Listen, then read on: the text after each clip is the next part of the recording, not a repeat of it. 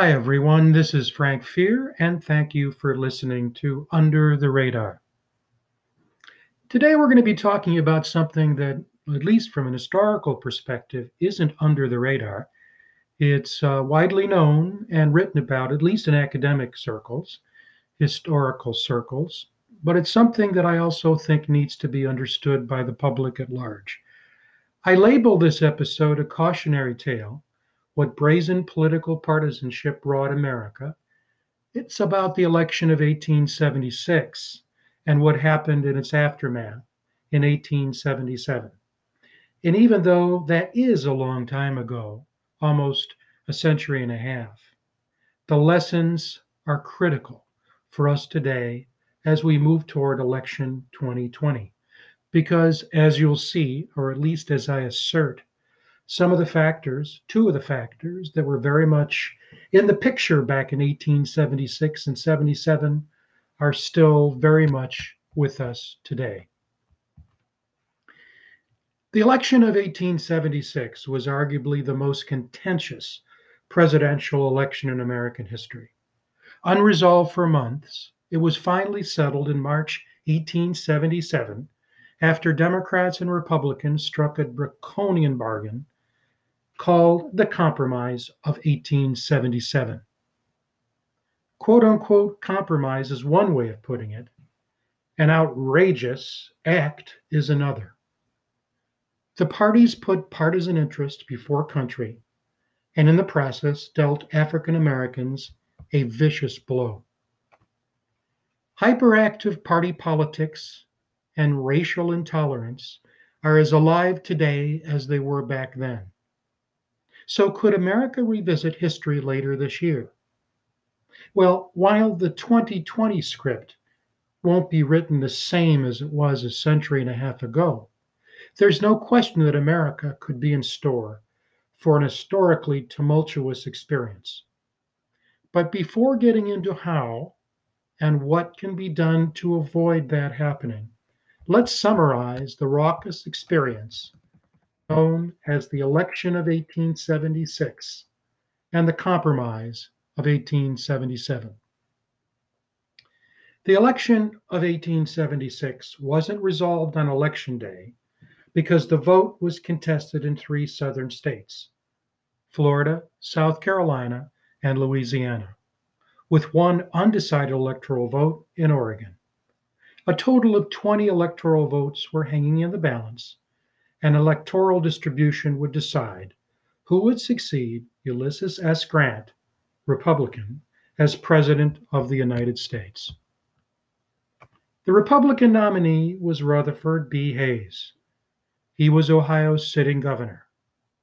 A dark horse candidate to win the Republican nomination, Hayes was in fifth place after the first ballot at the convention, and he didn't win the nomination until the seventh round of voting.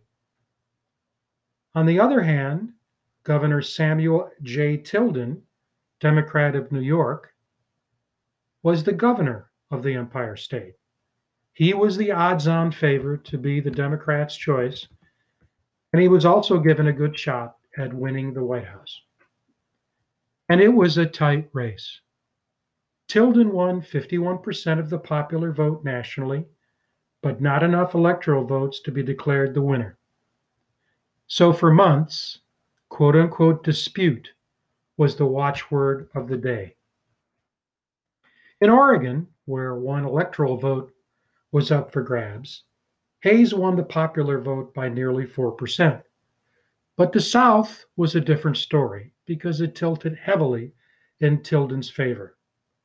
And he delivered as expected, gathering the majority of votes, over 50%, in 13 southern states, with a low of 54% in North Carolina to a high of 72% in Georgia. But the story was quite different in the three contested southern states. There, Hayes won Florida and South Carolina by roughly 900 votes each. In those two states, 11 electoral votes were up for grabs. And Hayes' victory margin was wider in Louisiana, about 5,000 votes, with its 8 electoral votes up for grabs.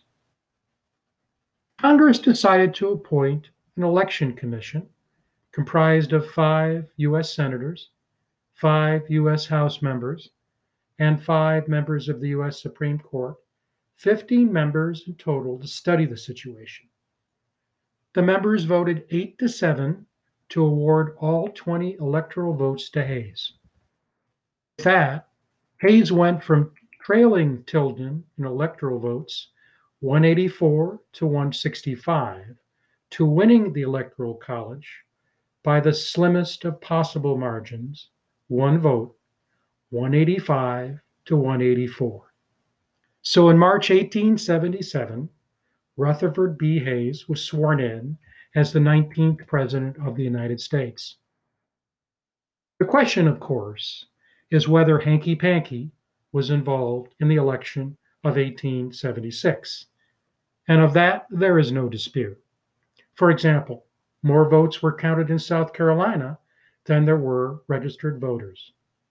And believe it or not, each party verified that its candidate had won the popular vote in those 3 contested southern states, Florida, South Carolina, and Louisiana. That said, voter fraud wasn't the primary factor. The Compromise of 1877 was. How so? In exchange for securing the presidency, the Republicans gave Democrats something they wanted very badly: the end of Reconstruction. Championed by Republican-led federal administrations, Reconstruction, in other words, to reconstruct the Republic in the wake of the Civil War, was imposed on the South. But Southern states wanted to retake control of their affairs, unfettered by federal mandates and oversight when it came to the treatment of former slaves. The disputed 1876 election gave them leverage to do just that. Democrat leaders knew that Republicans valued retaining the White House more than they valued sustaining Reconstruction. The resulting quid pro quo had disastrous outcomes for African Americans, who had been experiencing progress as a result of Reconstruction.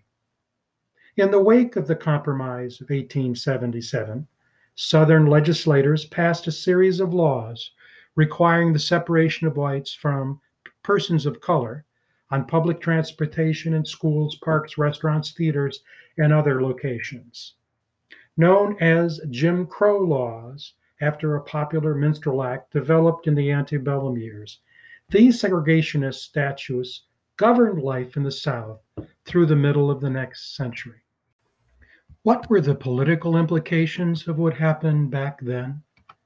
Well, for an extended period of time, the South remained steadfastly blue.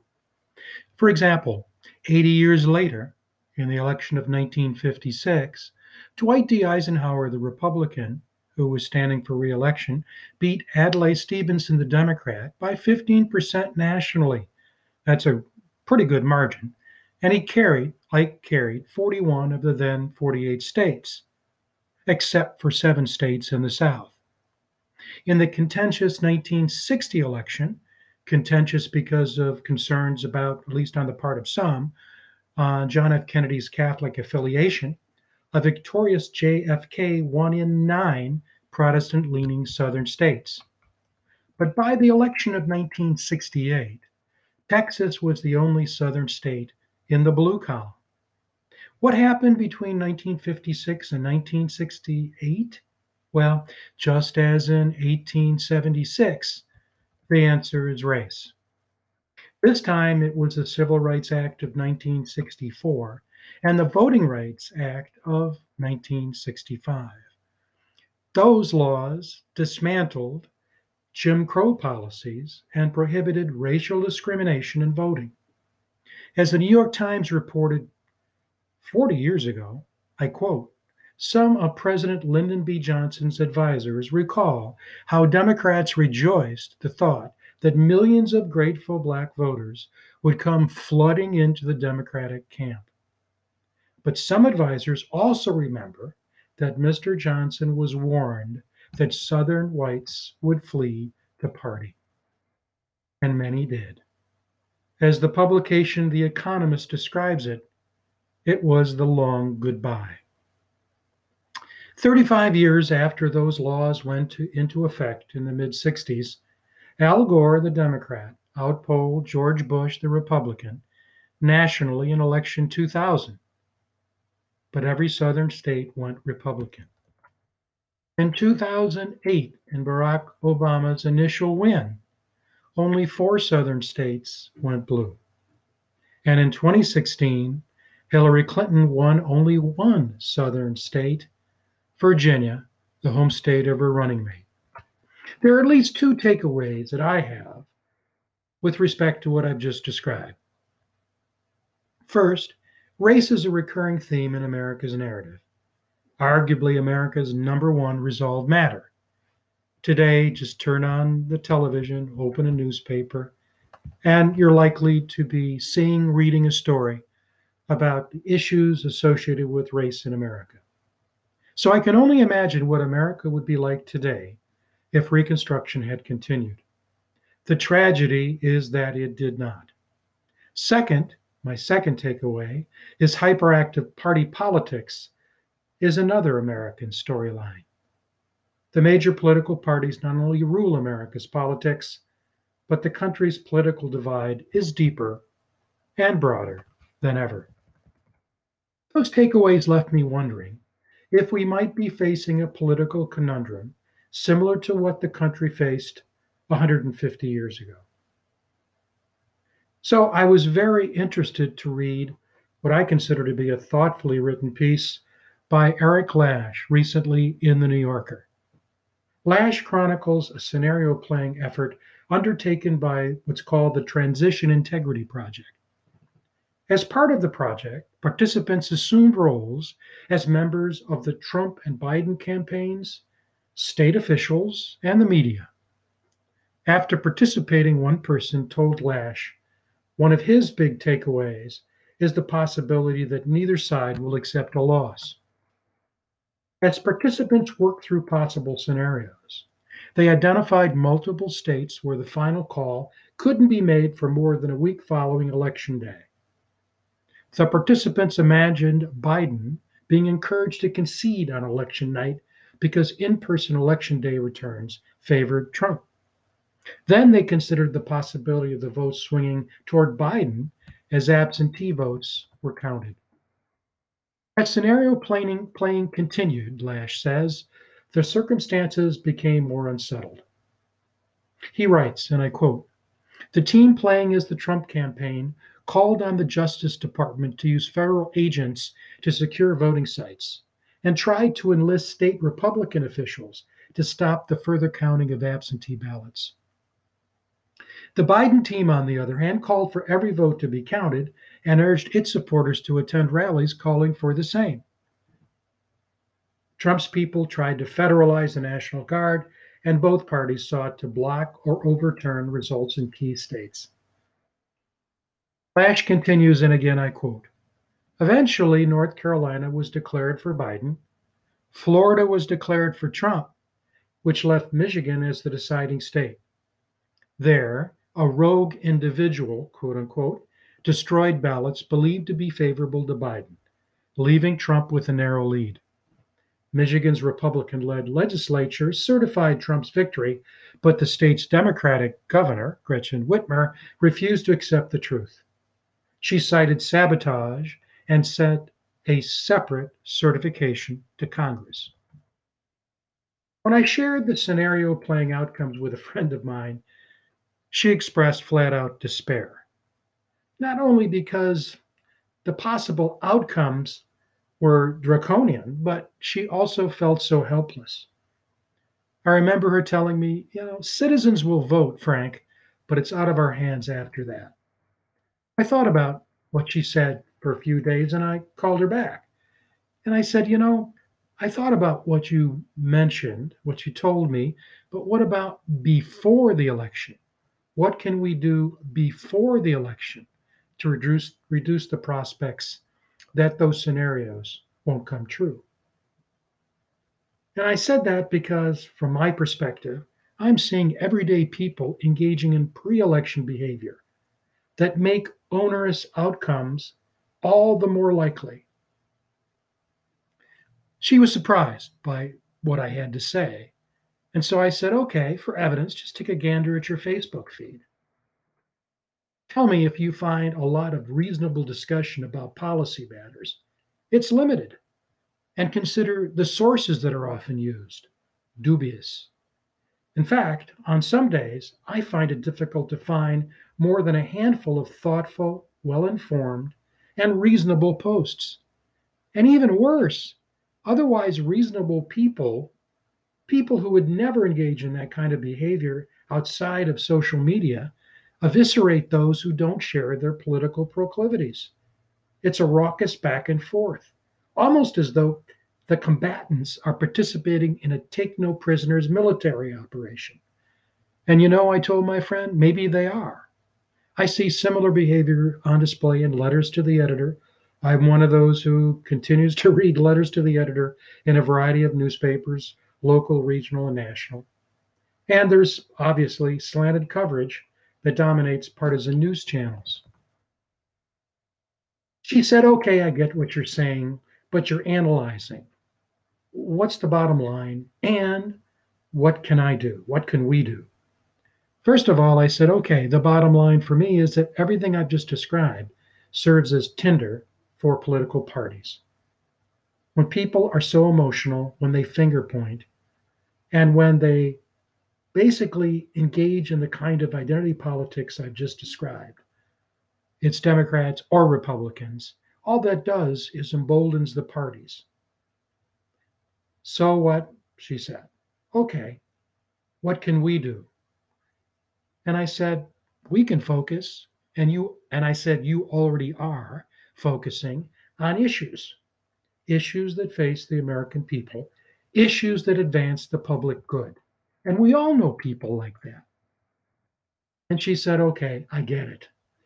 And then she began to make a list of the ways in which she and others are engaged for the public good. For example, she said, one of my friends is passionate about the what he considers to be outsized military spending. Way too much money for defense, not enough money for social issues. We both talked about we have a mutual friend who's passionate about affordable rental housing, another who's very keen on affordable child care. And we both know a whole bunch of friends and colleagues who are involved in electoral reform efforts statewide and nationally, things like opening up the primaries, designed to limit the influence of political parties in American politics. It was a good conversation with her, something I think I needed. Maybe she did too. I can't speak to that. But I will say this 1876 is a very long time ago, easily forgotten, something that many people may think, well, that's history. It's not relevant for today. But after reading Lash's article, reading about the Compromise of 1877, learning more about the election of 1876, it's not that long ago at all. In fact, here we are, nearly a century and a half later, facing some of the same issues that America faced back then. What I hope is that we won't experience Back to the Future come November. Thank you so much for listening. This is Frank Fear. You're listening to Under the Radar. And as always, I hope our paths will cross again very, very soon.